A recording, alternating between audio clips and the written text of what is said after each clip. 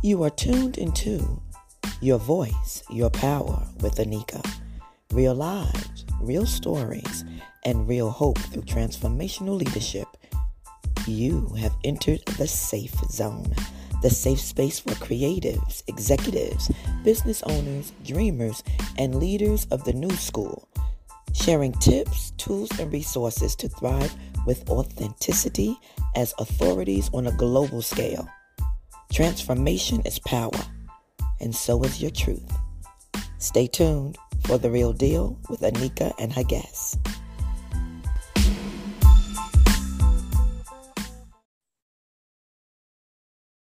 Good day, and welcome to Your Voice, Your Power. I am Anika Wilson, and we have one of our power panels today. And I'm so excited because I'm a woman of color. In case you haven't noticed, I have a little bit of melanin, and since I've moved to Hawaii, it's gotten a little bit stronger.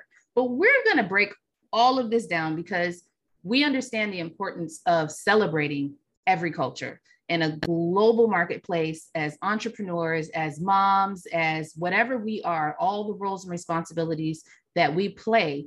I want you to really tune in today because we have some exceptional guests that are going to talk about dominating as a leading woman of color. First, I want to introduce the LaDondra Harvey. Hey, LaDondra. Hey, Anika. Thank you so much for having me on the show. So I'm LaDondra Harvey, and I am a faith-based business coach that helps women entrepreneurs go from a position of purpose into profit and beyond into legacy impact. I'm also an award-winning author of the book Powerful Beyond Belief, and a certified belief therapist. And I use all of those things to really help you to triumph over your story and stand in your God-given gifts to become the powerful business owner that God has created you to be. I absolutely love it. And I think I said Harvey, and it's Hervey. We had this discussion, but I messed it up anyway. Oh. All right. And also, LaDondra, tell the world where you are. I am in Arlington, Texas. And also another part of me I didn't say, just so y'all know, I'm a mother of two. I have a senior and a freshman as well. And I've been married for, I don't know how long, 17 years to my high school sweetheart. And so that's a little bit about me. Well, that means that you're happily married when you're not counting the days. So congratulations on that. Well, I can say I don't strangle him sometime, but I appreciate that. I love it. I love it. Next, we're going to go to Hervey, who is coming to us from all the way around the world. So tell everyone who you are and what you do. Thank you very much, Nika. I mean, I don't know how I'm going to follow LaDondra. That was really good. So that's just going to be hard for me. So I'm Purvi K. I'm based in London in the UK. I am a career and business coach, and I help professionals who are really ambitious but are feeling stuck in their careers to get clarity around their career paths and to change the way they think about their own potential. And I help them take step-by-step process to catapult their career to the next level. I have done that myself through challenges, through barriers. I come from a developing country where opportunities were scarce for what I wanted to do. Moving to the UK for my education was quite tough. It was quite expensive as well, and just had to work really hard to get through university. I qualified as an aerospace engineer, and I landed a job with the UK government. Which is where I am. I'm still in the UK government. I still have my full-time job, so I've been there for 14 years. But this year, I done 40. Actually, I turned 40 last year, and you reflect back on life. We all do. And I was like, right, okay, do you know what? In spite of all the challenges, in spite of all the barriers, I feel so content in every part of my life, my career, my personal life, my professional life. I'm a mom to two boys as well, a loving partner. I've been with him for 21 years. So same, as you, LaDondra, we met in college, and every part of my life is just, there's abundance. So what do I do now? And what came to mind was, it's time to give back. And so the coaching business started from that, where I wanted to empower others to not face the challenges, or make those challenges easier for them, the challenges that I faced, because I didn't have that help. So I wanted to put something in place for people that to make their career journeys easier. And I work in the security arena in the UK government. So I'm mostly helping professionals who want to build their security career. But on the side, being a mom as well, I have a lot of mom friends, and I have a lot of other moms who approach me to understand one thing: how do I balance a full-time career with a business and 2 toddlers? So the whole mindset thing comes into play then, and I talk to them about that. I explain to them what I do, but I explain to them about how much they're capable of, how much potential they have, and I bring that out of them so they can achieve their goals as well as moms. I love that, because when, I just turned 40, and at 35, I had a midlife crisis. But at 40, it was like the midlife crisis. And it was like, what did it all mean? I hid behind being a mom for so long that I had to discover who Anika is. And I'm in that zone, that season right now, because it is not complete. Right. But we all can relate to that. The difference between us and our listeners is that we talk about it. We're authentic, we're wide open. And that is where the growth journey truly begins. So I can't wait to dig deep. But first, we got one more. Candace, tell the world who you are, where you are, and what you do. Absolutely. Well, I am just honored to be holding space with each of you. I feel like this is like the power panel. So I'm stoked to share conversation. I think it's one of my favorite parts about doing podcasting. I mean, it's great that we get to share it with our listeners, but I'm seeing some nods. So I think I usually walk away and go, well, I hope my listeners got something out of this, but I know I totally did. And I'm already like, ooh, I got like goosebumps. So I can't wait. So I'm Candace. I live in Alberta, Canada. It's cold. We got snow already. But you know what? I love it. I live in a tiny home part of the time, like 250 square feet. I am a mom. I have a 4-week-old and I have a 6.5-year-old. My 6.5-year-old is going to change the world. Let me tell you, ladies, she's an extrovert. I'm an introvert. I love the one-on-one conversation. I'm really great in the small spaces. And this girl, like, her eyes aren't even open in the morning and her mouth is moving. And so she is my number one challenge. She's my number one inspiration.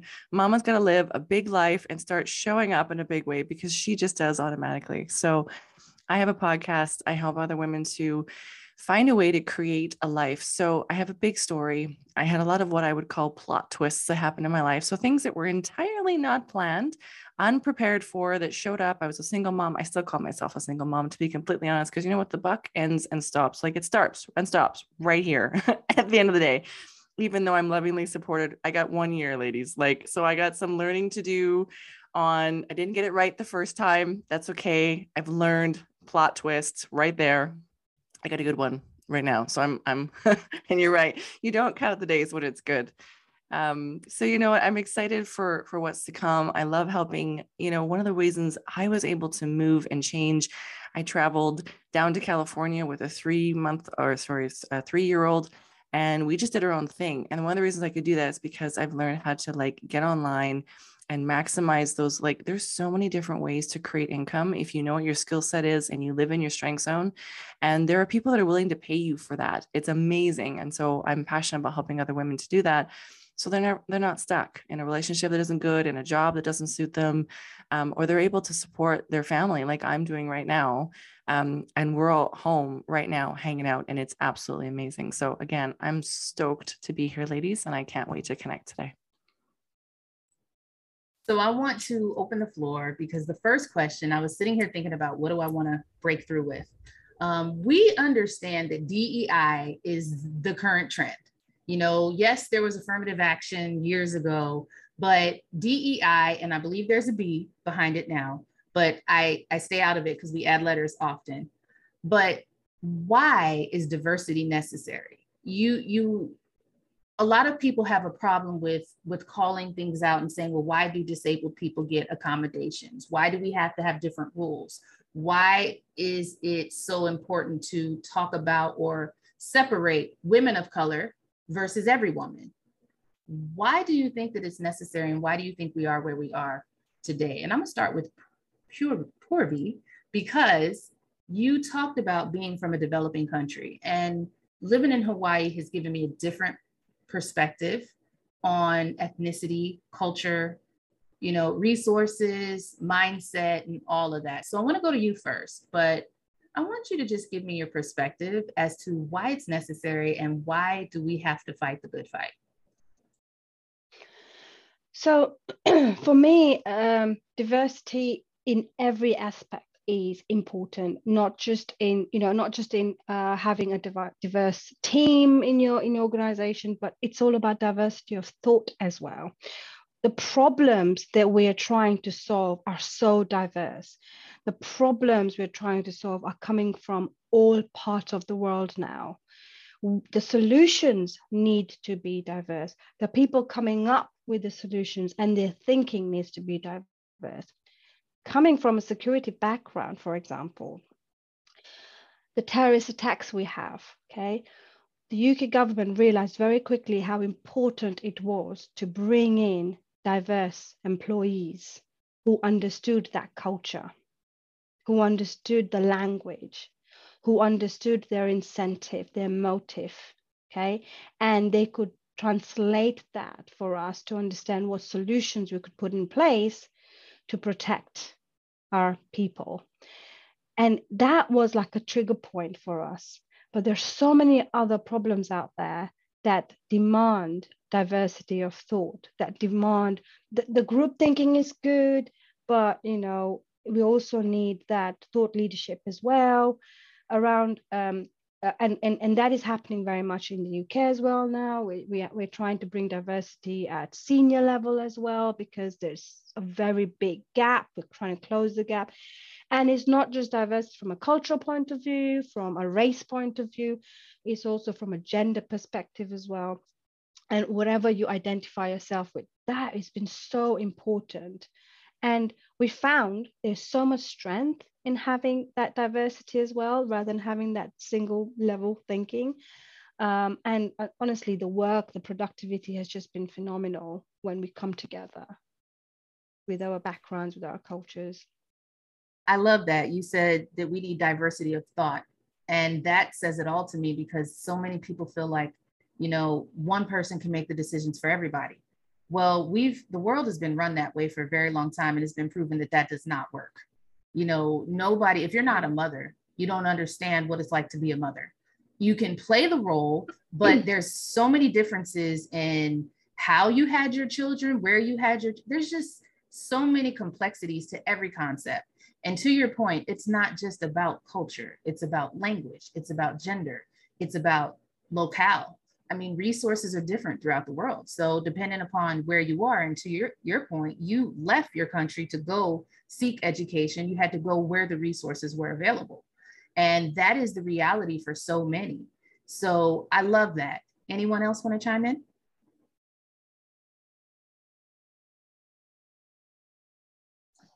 I picked up on the same thing of what you said, Purvi, is the diversity of thought. It is so important. Me coming from a background that was centered around a lot of drug addiction, alcoholism, and I'm an African-American woman, if y'all haven't picked that up in my voice, and the different things like that. Like bringing that diverse perspective into different rooms like corporate or entrepreneurship and different things like that. I think that that difference of thought makes all the difference, because a lot of times we are trying to solve problems based on our own, the box that we live on in, or the experiences that we come from. And that diversity of experience is what helps us to find the solution to the problems that we are facing today.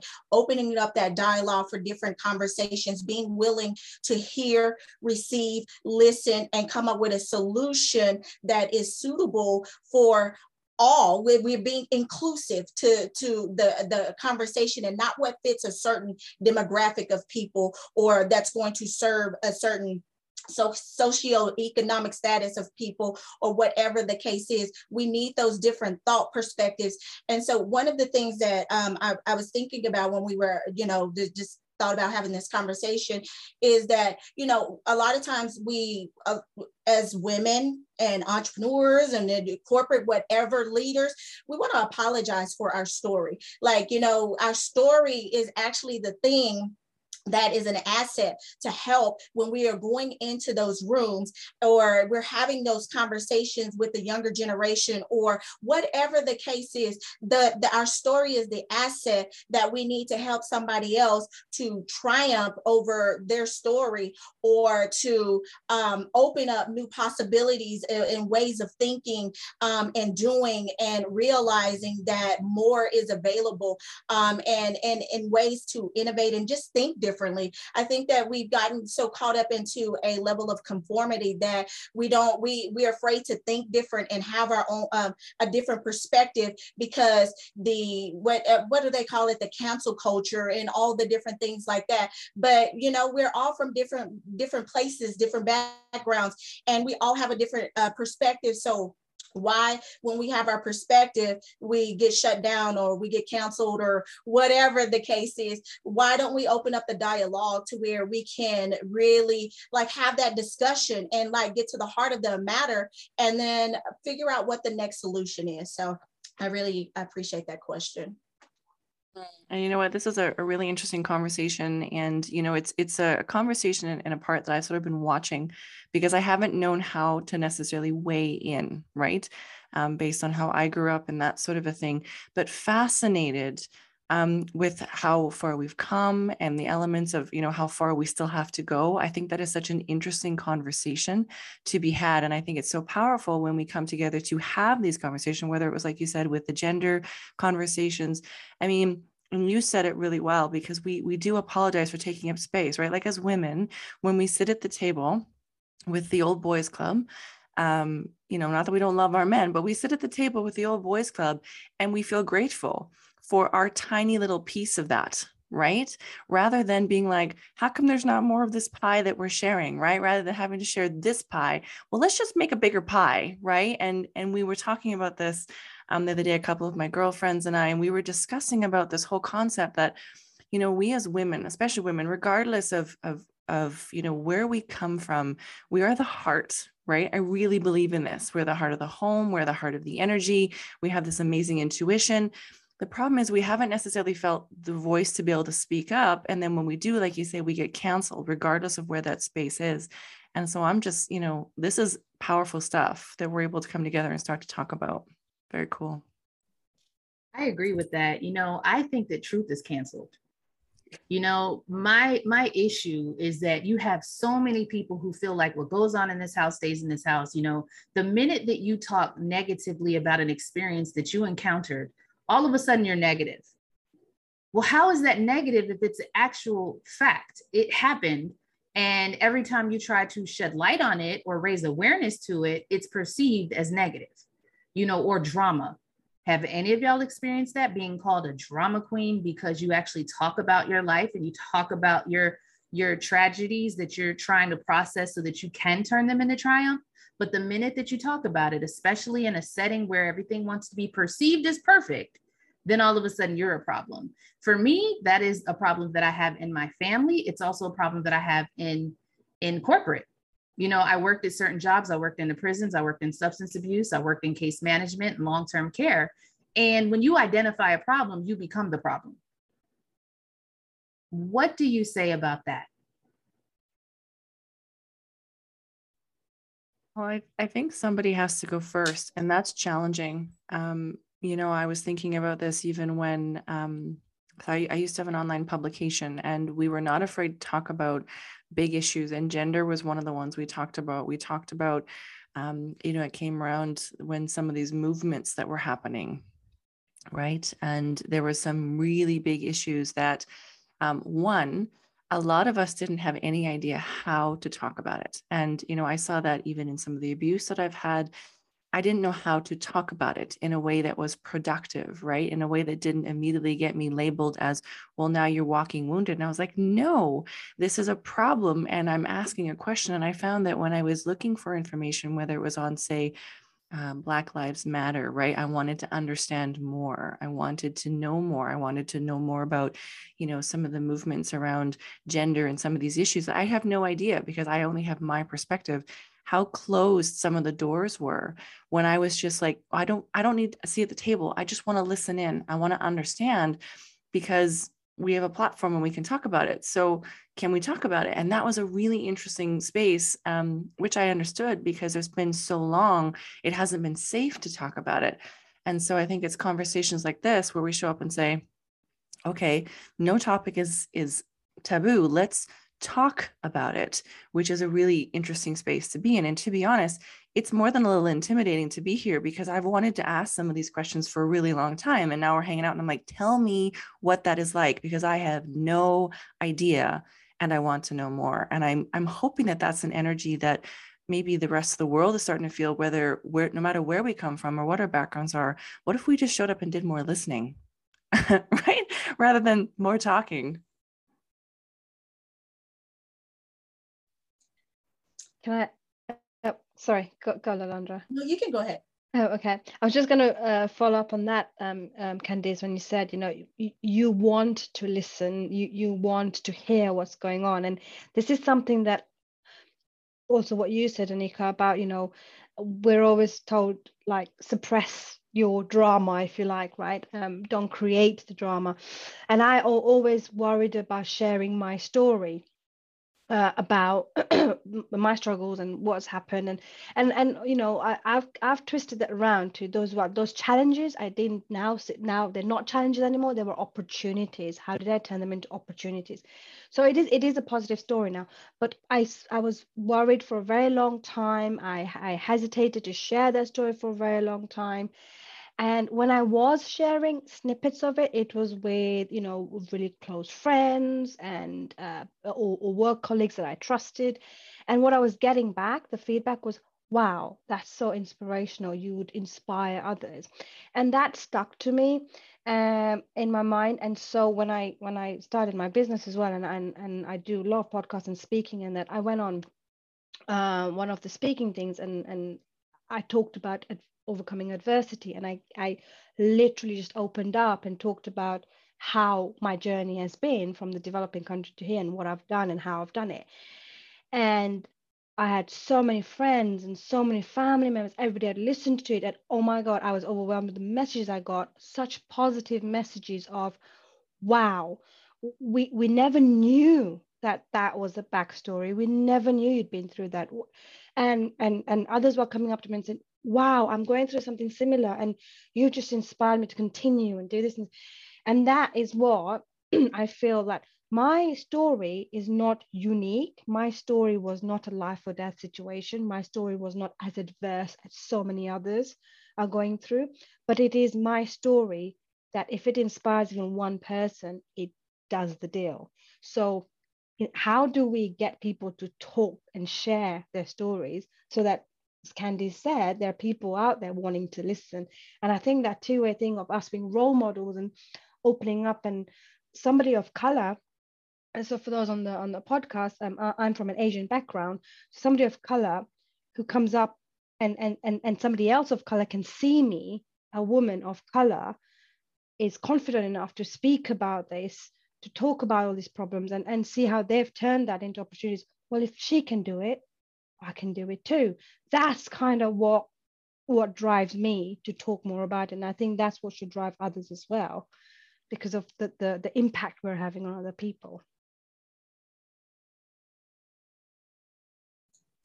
Yeah, I think that those are just powerful perspectives. So I'm just gonna piggyback on both of those. I'll start with Candice. Like, you said a lot of phenomenal things, and I think that how do we get started? You said that someone has to start first, and I think that as Anika said, the truth is counsel, but regardless of what somebody else has to say, somebody has to stand up and be courageous to share their truth.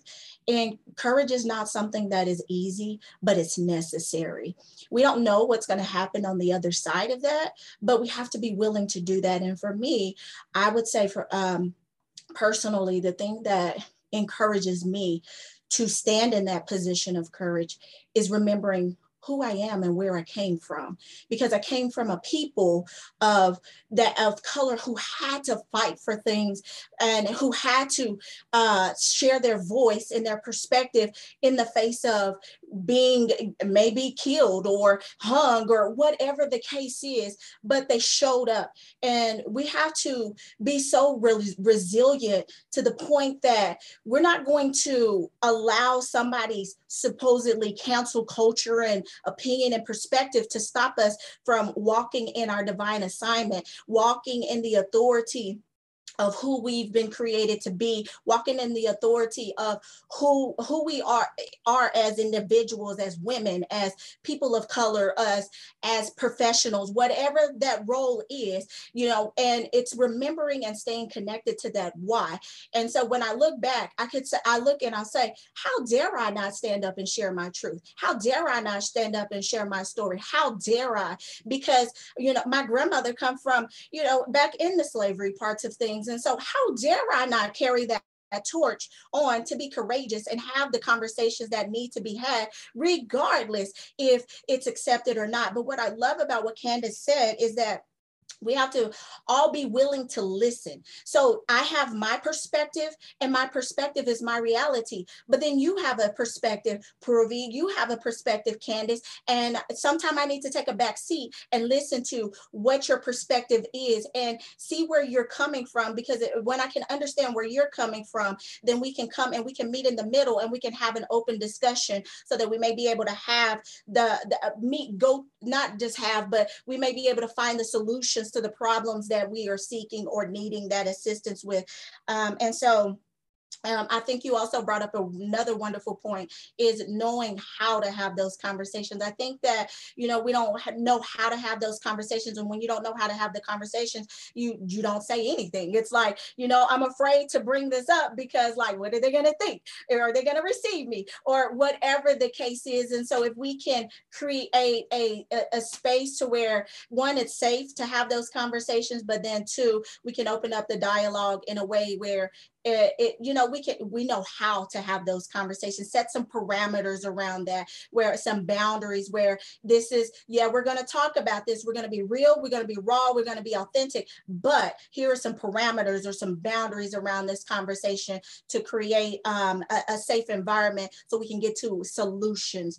And so I think that, both of you ladies, y'all were saying the same thing, and it's just powerful. So I just wanted to say that. But for me, in my personal perspective, it's just about standing in courage and trusting that, because I'm a woman of faith, that that whatever, when it's my time, it's my time. Like, so just because I said something, like, I'm not gonna walk in a place of fear. I'm gonna walk in faith, and that's just that's how it's gonna be at the end of the day. So I'm going to show up and share my truth regardless.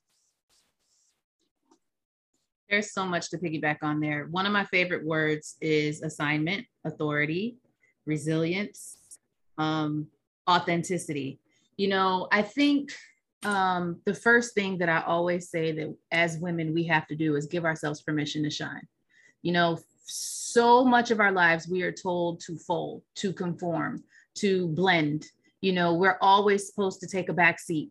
And I recently gave myself permission to cut people off, to dump people, to dump my past, to dump, the things that I've outgrown. Because one of the worst things that we do as women is we are almost born to be people pleasers. We're always worried about what everyone thinks, whether it's at church, at our job, in our families, our husbands or whatever. And I'm like Candace, I didn't get it right the first time. I had children and everything. And then I was like, but wait a minute, and then I wanted to fix everybody else. I got into jobs where I was committed to fixing everybody else. But for me, it was servant leadership. But little did I know I was growing more than everybody else. And then I was leaving people in the dust. And I'm like, wait a minute, you're not doing the work.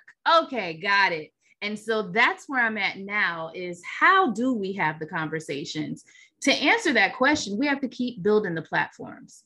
We have to keep building safe spaces. And for me, I've created a network of safe space for women to heal, deal, and grow. And I just, since we've been talking, I'm giving myself permission take back my tagline. I was so worried about, well, if I say heal, people are going to think it's counseling and people are going to think that. No, we all have a responsibility to lead ourselves first.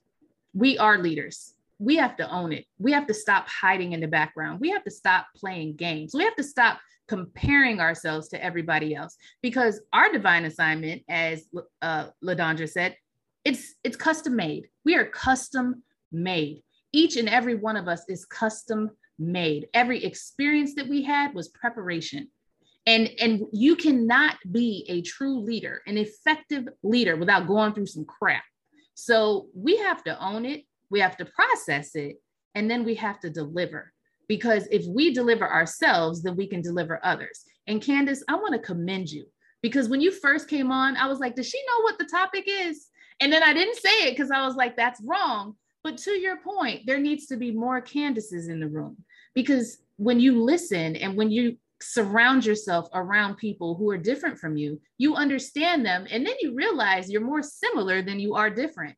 But it also gives you a direct access, a direct line for you to gain knowledge so that you can then build your own perspective over what's happening. So thank you. Thank you so much for just being present and just being, and the whole time y'all were talking, I was trying to think of the word, of the P word. She said she didn't want a seat at the table. She just wanted to be in the room. And I'm like, I can't think of the word. It's a something, the word when people go attend things and they're just there. But thank you. Do you have the word, Candace? Because I'm a hot audit. Huh? When you audit. So you go audit the class and you hang out. Oh. Yeah, that's one of them anyway.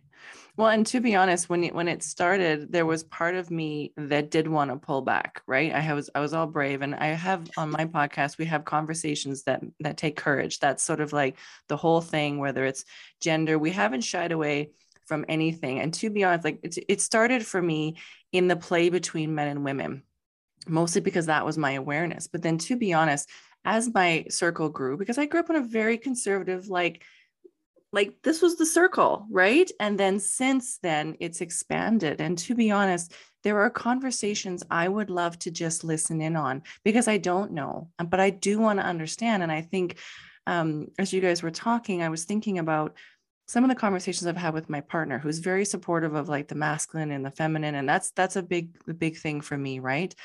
And I've been fighting to show up. And I mean, I'm an entrepreneur, so are the rest of us, right? But as entrepreneurial women, just finding like men that can like match and hold the space. It's like this, right? And so I've been having this conversation. I was like, when you're single and you're trying to date, so the whole thing was, I'm having these conversations with men, and they're like, I had no idea. And then they were suddenly asking questions. And I was like, well, why didn't I start talking about this before? But part of the problem was I was showing up to these conversations mad, because I didn't know how to communicate, that I was feeling left out, that I was feeling frustrated. Plus I've got, I know my grandmother marched, so she had the vote, and she constantly reminded me of that. So I've had, my own sort of these stories and energies. And so I wanted to show up to be a part of the conversation, just because I was like, I want to be counted in here. And I know that I was raised with, I hate to say it, but there's some privilege. And I'm like my whole body goes into goosebumps, because I'm like, I didn't know. Now I know. So help me hurry up and get to the party so that more of this conversation can be had, which is really, really powerful. So, as nervous as I feel, and I'm talking about it because I know that there are some I'm going, oh my gosh, I can't believe she's there. Trust me, totally intimidated, but so freaking grateful to just be here to have these conversations. Like, this is just lighting me up. So thank you. You just dropped the word for the next question. And one of my panels is Angry Black Women. And I don't know if anybody showed up, but the next question that I want to ask is, why is the world intimidated by strong women of color? And I want you guys to each answer that question. And Candace, you can answer it from your perspective. But I asked that question because I recently said the word strong. And I said to someone very close to me, why does my strength intimidate you? Why is my strength a problem? I don't think I got an answer, but what is your perspective, each of you? For me, it feels like I didn't know. I didn't know, but I knew I didn't know. And it was like the blinders, right? And now I know. And now I feel like, so I'm an empath, and I feel like I should have known. I should have been paying more attention to this. And for whatever reason, I didn't. So I feel automatically like I want to apologize. Very Canadian of me, right? Very woman. Let's not take up too much space. But I also feel like I don't necessarily deserve a spot at the table, which is also very woman, right? Rather than showing up and saying, I'm sorry. I'm aware now. How do I come into the game in a way that shows you respect without diminishing me, which is an interesting space to be in, because I know that it's easier for me. I do. And I'm like, I get that. How do we close the gap? Like, tell me how I can reach across and say, like, let's close this gap, which is something I encountered when I was, chatting with the boys about the gender, right? Some men do want to reach over and say, how do we close the gap? How do I help you close the gap? Who do I need to talk to? What do I need to do? And I don't necessarily know how to have those conversations, because I feel like there's already some angry. And I know what it's like when I'm talking about my trauma, until I'm ready to show up to that conversation, I don't know. Right. So again, there's sort of some fear, and, how do I step lightly, but step in a way that is powerful to the conversation, in a way that really does support the change.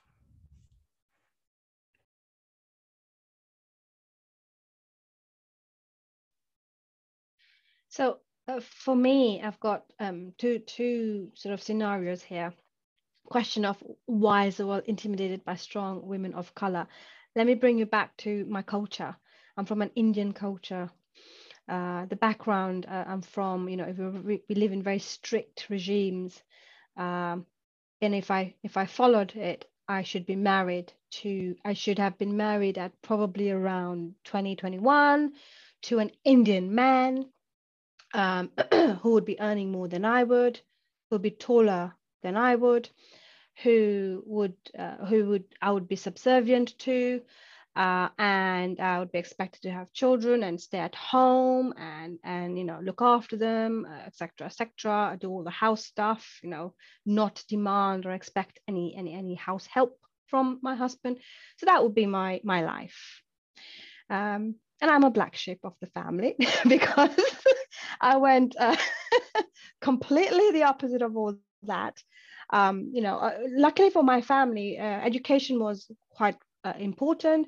The male and female were not discriminated that much, I would say. I had, an auntie who had gone further studies. My sister had as well, but I was the first female in my entire extended family to get a degree. So up to that point, that had not happened. That was like, oh gosh, the whole point of me even going to university, I had aunties and grandmas and all those saying, she'll get spoiled, if you send her away from home, she'll get spoiled, she'll get into alcohol and this and that, right? All that's happened. I did it. If you want to go and study, you become what Indians become, which is doctor or pharmacist or an accountant. And I said, I want to do aerospace engineering. And they're like, what? What is it? What do you even mean by that, right? And I was like, all right, let me do it and I'll show you. So I did it. I just did not listen. My mom, right? She's not very educated. She wanted me to become a pharmacist. Why? Because a friend of hers has a daughter who's become a pharmacist and she's doing really well. But do I have interest in it? No, but do it because, life will be good for you. Oh, okay. So anyway, so that I completely like, no, I'm going to do what I want to do. And I had supporters. My brother is my, he's my everything. He supported me through everything. So I did it. And when I graduated, I had my grandfather, my father, my brother, my mother, everybody there. I probably had the biggest family at my graduation. Everyone was there in support, because they saw that it's possible, I could do it. Why they were intimidated by that is because it was not the norm. It was outside their comfort zone. They didn't know how they were going to deal with their daughter becoming an aerospace engineer. What are they going to say to people? Okay, that's not what we do, right? The second thing I did is, not only did I not get married to an Indian from my community, I got married to an Englishman. that was like completely opposite. So, when times change, they're like, all right, okay, we're changing now. So, we're okay if you, firstly, I was allowed to find my own partner. That was like, oh, wow, thank you so much. Because we're not allowed to. It's always arranged marriage. So that was like, oh, that's a privilege. Thank you very much. And they said, but make sure he's an Indian. Doesn't matter if it's a different community, because we have different communities as well. Make sure he's an Indian. All right, we'll see about that. I got married. I just fell in love with an Englishman, and there you go. It was a struggle. It wasn't like they were.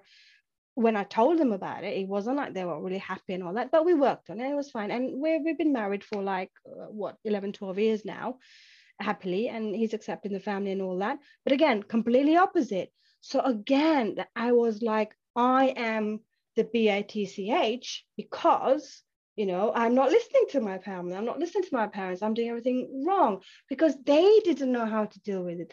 They didn't know how they were going to deal with an Englishman in their house, right?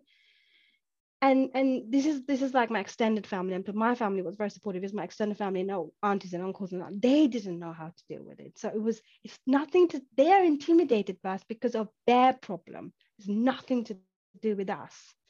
And another angle I would say as well, every area of my life has been male dominated. I went into engineering, the college I went to, I was the only girl in it. I did an apprenticeship. So the college I was the only girl in the class. The company I worked for while I was doing that, I was the only female in the entire department, the entire workshop. I was fixing trains with 100 men, and I was the only female there fixing trains, right? Luckily, when I went to university, I had a few female students there with me, and we're friends now and all that. So luckily, that wasn't bad. But when I went into work, I went into working for UK government, I went into military, and it was mostly men again. So that has helped me build my resilience. And I could see, because of my ambition, because of how vocal I was about things, because how I wasn't scared of bringing up sensitive topics, I could see how they were intimidated. I know my manager would not want me to be promoted because that would make him look bad. Again, they didn't know how to treat me because first I was a woman of color. Secondly, I was a woman in a very male dominant environment. That was not something they were used to. So they were feeling really uncomfortable about it. And even now, to be in a senior position, a female of color, it's uncomfortable for them. Their body hasn't regulated to seeing that. So, it's nothing to do with us. It's your problem. You deal with it. Wow, and wow some more, Purvi. That was just amazing.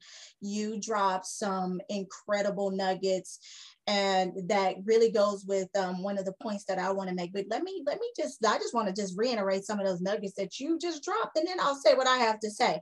Listen, you was breaking norms. Like, it wasn't the norm. And so they got uncomfortable. Everybody around you got uncomfortable. So they were intimidated by your success. Like, I was just like, she is just like, ooh, oh my gosh. Like, and I really appreciate you sharing those perspectives, because those perspectives are what we need to hear that inspire us to be women of color and stand in our position, stand in our divine authority. And, when I think about that question, why is the world intimidated by strong women of color? It just made me think about a woman who knows who she is. She's dangerous. We have been called to be seed bearers. And so we carry, and as seed bearers, we birth greatness. And so when we can really truly understand who we are and what we have decided to do with who we are, which you did, Purvi, you made a decision, and you were like, I'm not going to apologize. I'm not going to conform to fit to make you feel comfortable. I am making a choice. And regardless if you like this choice or not, this is who I am. This is who I'm going to marry. This is the degree I'm going after. And if you don't like it, you have to catch up. You need to catch up, because see, it's your own insecurities that are making you intimidated by my success, making you intimidated by me being who I am and me walking in my own greatness and my own authority. And it's just, you know, when I think about the word intimidation, it's there, you're intimidated because you're insecure about your own self. There are some things that you need to deal with on the inside of you that's making you insecure about my success or about my being, because I'm okay with me. I'm okay with me. And so I just wanted to add just that little bit there, because you said it all. Like, you said it all. That was wonderful. And I got goosebumps. I'm inspired. Thank you for your perspective. So I think you just gave me my conference title. Today I was changing my conference title because I'm like, it's not saying enough. But you just said a woman who knows who she is dangerous.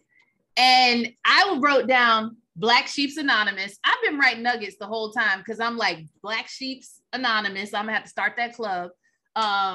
You know, how do we have the conversations? Truth is canceled. We got a couple t-shirts out of this conversation today.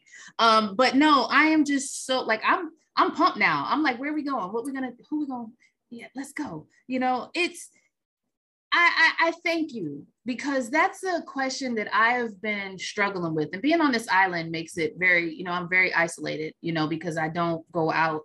There's not a lot of people like me, you know, and with us being global leaders, most of our calls are virtual. And it's different when you're not in a room and you're not in an office and you can't, you know, chit chat with the next person and drop ideas. But this thing about this intimidation has bothered me my whole life. You know, I grew up with people thinking that I wasn't, you know, anytime I said anything, it was disregarded. It was like, oh, it's just the baby talking, you know, it's just, you know, her talking. Like, my ideas were dismissed. Then one day everybody said, oh, she's smart. And it's because it's what you put on me, not who I am. And so now at 40, I am literally like, my daughter told me the other day, she said, Mom, you need a smash room. Because I'm just tired. I'm angry. I'm frustrated, because I have looked around and I've now met some of the smartest, strongest, most resilient women. And we're the ones that are often fired, you know, put in a corner, in a closet, told to stay in our place, stay in our lane, you know. And in Purvi, for me, I went into the prison and I worked in all male prisons. I worked in death row. I worked in those areas. And I didn't even consider working in a female prison. You know, it just wasn't even an option for me. But I was also, you know, I'll say bullied, you know, by the male guards, and the inmates loved it. They didn't care, because they looked up to women as nurturers. So I actually didn't have a problem with them complying with things, because they saw me as their mother or their grandmother or, you know, something like that. But as far as the men were concerned, it's like, who does this woman think she is coming to guard grown men, you know? I think for me, that's where my resilience really, aside from like assault and things like that prior, but career-wise, it helped me develop, because you have to show up and be stronger than, you have to appear stronger than you even are before you're strong enough, you know? And I think as women, that's something that we live through on a daily basis. When we give birth, we don't know what we're doing. We got this thing we got to take care of for the rest of their lives. Like, okay, I know to feed it, to wipe its butt and put it to sleep. But aside from that, what else am I supposed to do? So one more question, which is the last question, and then we'll do a little a recap. But I want to ask each of you, what do you feel is the responsibility of leadership? And I ask you this question because as leading women, we have a responsibility. And LaDondra has already preached. I started getting the Holy Ghost when she started talking. And that's why I got pumped up, because sometimes our responsibility, it could be ministry, and it doesn't have to be on a pulpit to be ministry. You know, it could be servant leadership. It could be parenting. It could be your business. But what people often don't understand is that leadership comes with a price. So when I ask you this question, I want you to full circle, tell the world what you feel the responsibility of leadership is as women of color, or just women in general. And I'll say again, we're held to a different standard, and we all just spoke about that. So when we're thinking about the responsibility of leadership, and I'll go deeper because y'all know I'm IO, it also goes to the point that we are often unassigned leaders. We're never given the position. We're not given upper management position. We're held in middle management. We, marry into these men and these women where we have roles that we didn't sign up for, that we're expected to perform certain things, like Purvi, she's supposed to be home taking care of the kids. She is not supposed to be an aerospace engineer. So when we say the responsibility, it's those unspoken truths, those unspoken expectations, those unspoken things that we're supposed to be held to, that the world has contributed, not just men, but corporate, churches, everywhere, this perception of women and this perception of leading women, because oftentimes we are respected as leaders, but we are not compensated as such. So on any of those aspects, I want you to really dig deep and just tell me your perspective on the responsibility of leadership. I'm going to go off the cuff here and just speak from the heart. And what I would say is the responsibility of leadership is it goes along with a piece that Candace had talked about. First, it's understanding your worth, that you are worthy. And until you know that you are worthy and you accept and own that, you won't be willing to take a position of leadership. You're going to always want to take that backseat role.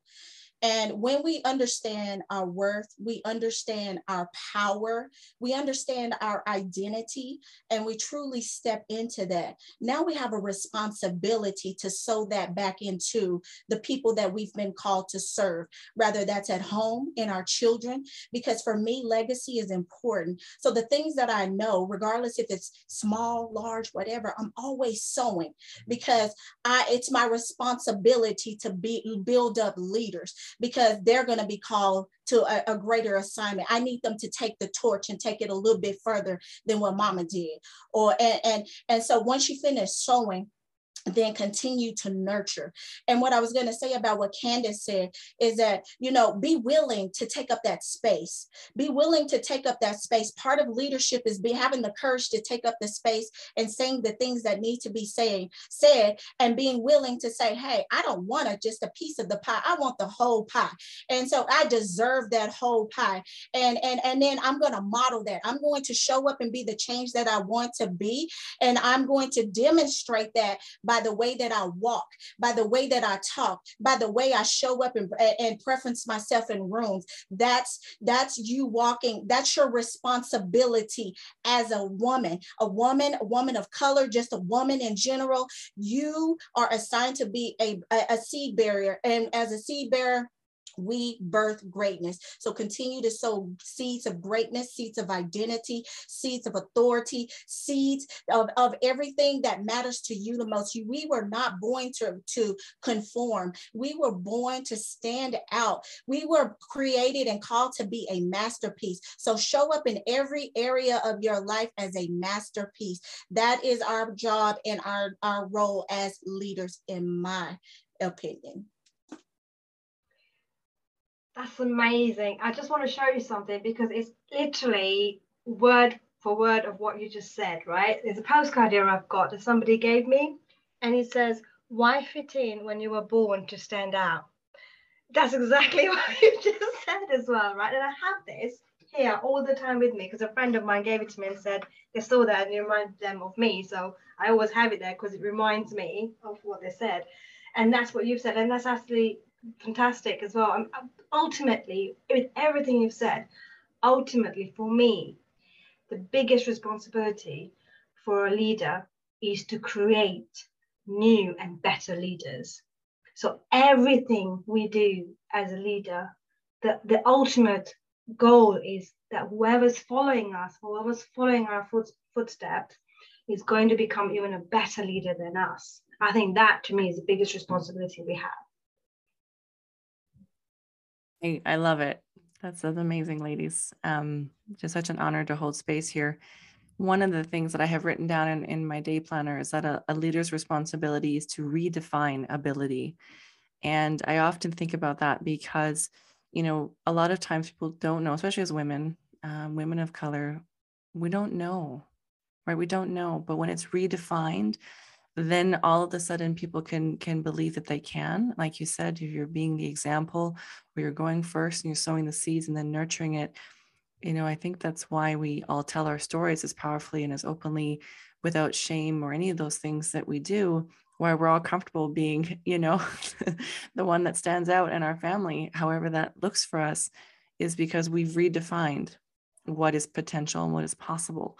And I think as leaders, we're willing to go first. I think about that an awful lot, is that sometimes you have to go first and step into the unknown territory and say, I don't know, but I do know we need to change something. So how do we do that?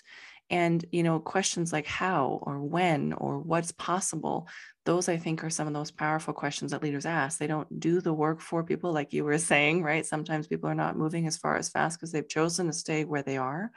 But when we open ourselves up to questions, I think that's when the magic really happens, because then we move from I don't know, we move into potential, and then eventually into solution. And once we move into solution, then we can get into action.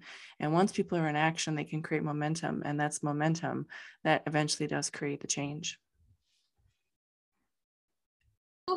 You just gave me goosebumps. I'm over here clapping like, oh my gosh, yes, all of that. Momentum, bit my tongue, momentum, potential, possible. Most importantly, redefinability. I was plagued with chronic illness 20 years ago. It started with mono, then paralysis, blood clots in my lungs, fibromyalgia, PTSD. And, it's funny because I always say, own your label. And in this instance, even if it's woman of color or if it's Canadian woman or whatever it is, own your label. Don't apologize for what you don't know or what you do know or the opportunities or your privilege. If you acknowledge it, if you're aware of it, that's all that matters. But to your point, when you are self-aware, that potential is endless. Because as long as you know, and like LaDondra said, I just figured out my worth like last week. When I started my business, everybody's like, well, what do you call yourself? And my name has changed, my logo's changed. It's an evolution as an entrepreneur. And a lot of people feel like, whatever logo we put out is final, everything we do is final, and everything has to be perfect. But ultimately, to all of your points, the responsibility of leadership is courage. LaDondra said it, we have to be courageous because we don't know it all. And everything that we put out is not perfect. I choose not to write questions prior to the podcast because I want to feel the energy. I hate scripted things because it never comes out the way the world needs it on that day, and at the end of the day, the world needs courageous leaders. And growing up, we didn't see women leading. We didn't see women running for president. We didn't see women being the breadwinner. We didn't see women in corporate leadership. And unfortunately, we only have 5% of that. We're still working. So I always say the glass ceiling is not shattered. It's barely cracked. But at the end of the day, everything that we said is that it's our responsibility to lead ourselves first. We cannot lead anyone else until we lead ourselves. And that means leading ourselves out of the darkness of all of the trauma that we experience as women. It doesn't matter if you're a woman of color, you done been through some things. And you need to heal, deal, and grow. Own it. Own it.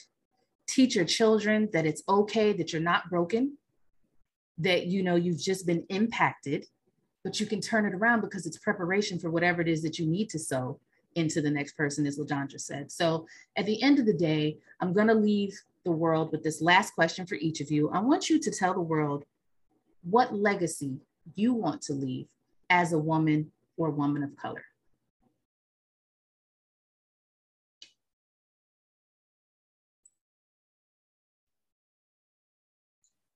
Jump in here.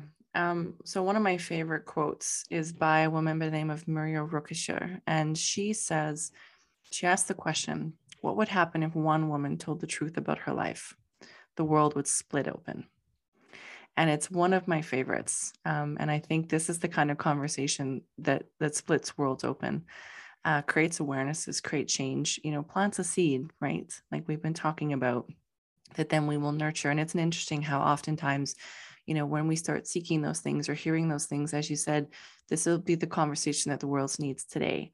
And how powerful is that? And I think for myself, the legacy is one of a catalyst. I want to have enough courage to go laugh in places where I once cried so I can change the narrative. I want to engage in conversations that take incredible courage to have.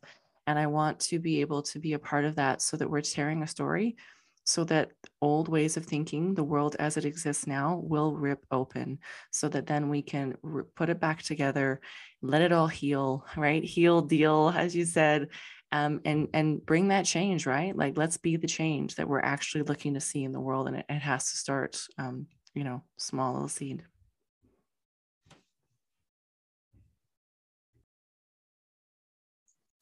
Candace, that was fire. Like, what?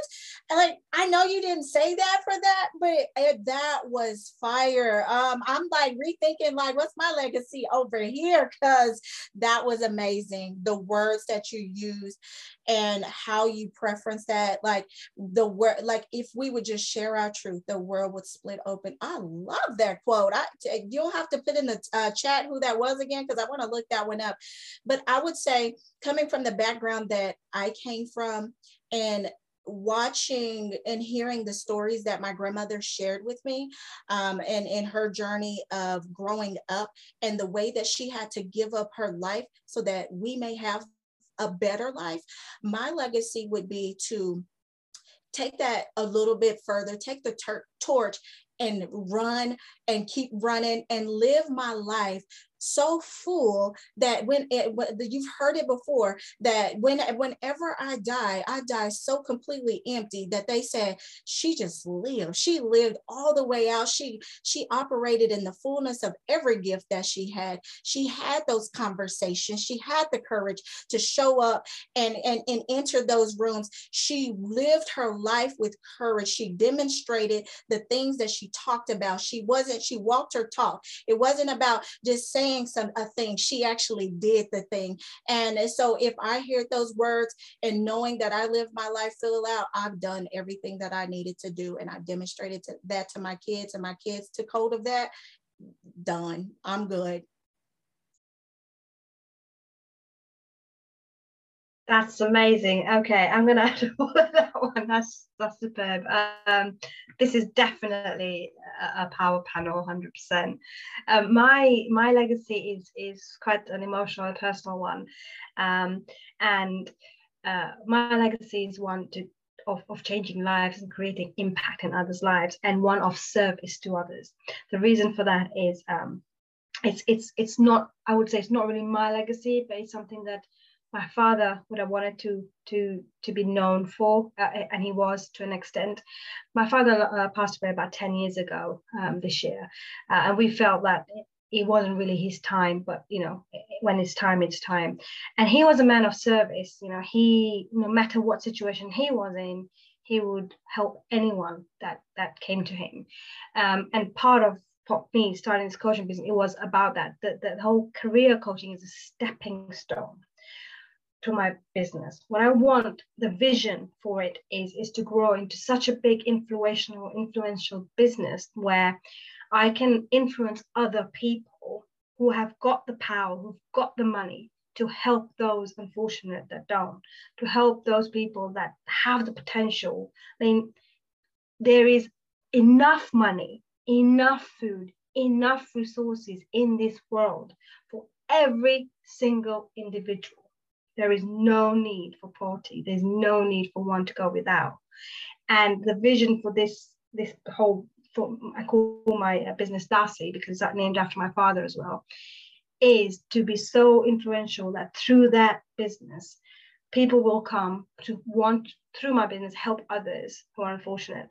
Some of the things that I want to do once I've gone into this for a couple of years is to sponsor children into education. And I want to create that, that tangible impact in changing just one life at a time, because I believe in charity, but I never do, donations, like just online donations. I don't see it, and I need to see it. And so I always go out and help somebody individually where I can see how what I've done has literally impacted them. And that's what I want my legacy to be, is if I'm on my deathbed, Not only do I want to say to myself that I have had a good life, but I want to say to myself that I have changed many lives. That to me will be a good life lived. I'm full because I have been fed. And I hope the world has heard each of you from around the world, different perspectives, different nationalities, different cultures. You know, this conversation has to continue. And, you know, for me, I'm African American, but I have two different shaded children. So the conversation goes even deep with colorism and all of these things, but awareness is the key. You know, the only way to get rid of ignorance is education. And so it's our job to educate each other and our audiences on the power of influential women. And that doesn't matter who you are, where you are, or what your gift is. You owe it to the world to make this world a better place. I want to thank each of you for being here. I am definitely going to transcribe this into a blog because this is just exceptional and I want to keep the conversation going. And so I've got ADHD, so I was over here looking at some quotes, but I want to leave the world with a quote. And it says, "Hope is a woman who has lost her fear." And that is by Alice Walker. And there's a whole slew. And I'll read one more because this one pertains to women of color. "Yes, it is true. Women of color have been the targets of a setup of monumental proportions, something that amounts to nothing short of a covert war against us. But it is also true that these attacks are their own proof of just how serious a threat to the status quo all women of color really are. So serious, in fact, that the very concept of the innocent white woman was constructed to keep us firmly in our place." And that is by Rumi Hamid. So I want to tell each of you to go ahead and let the world know your websites, where to find you, say your last words, and we'll close this thing out. But thank you so much for being here. It is definitely an honor to be in your company.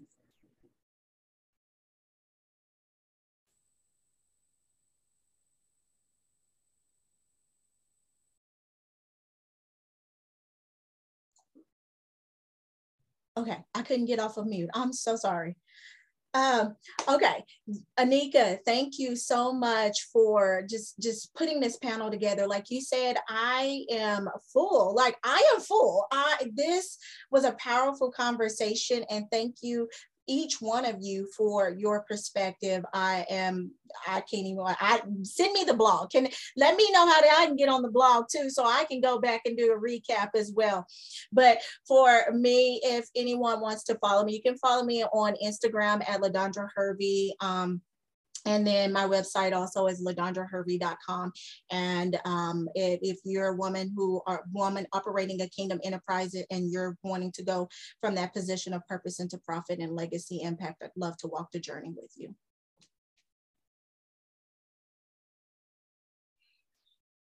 Likewise, Anika, thank you so much for this opportunity. It's been such an honor, such a pleasure to be amongst all of you. And thank you for allowing us to share our stories. But for me, more important, I've learned so much here today. I've taken in so much. It's like, I don't think I'm going to sleep. It's bedtime now for me, but I don't know how I'm going to sleep. My head's just going.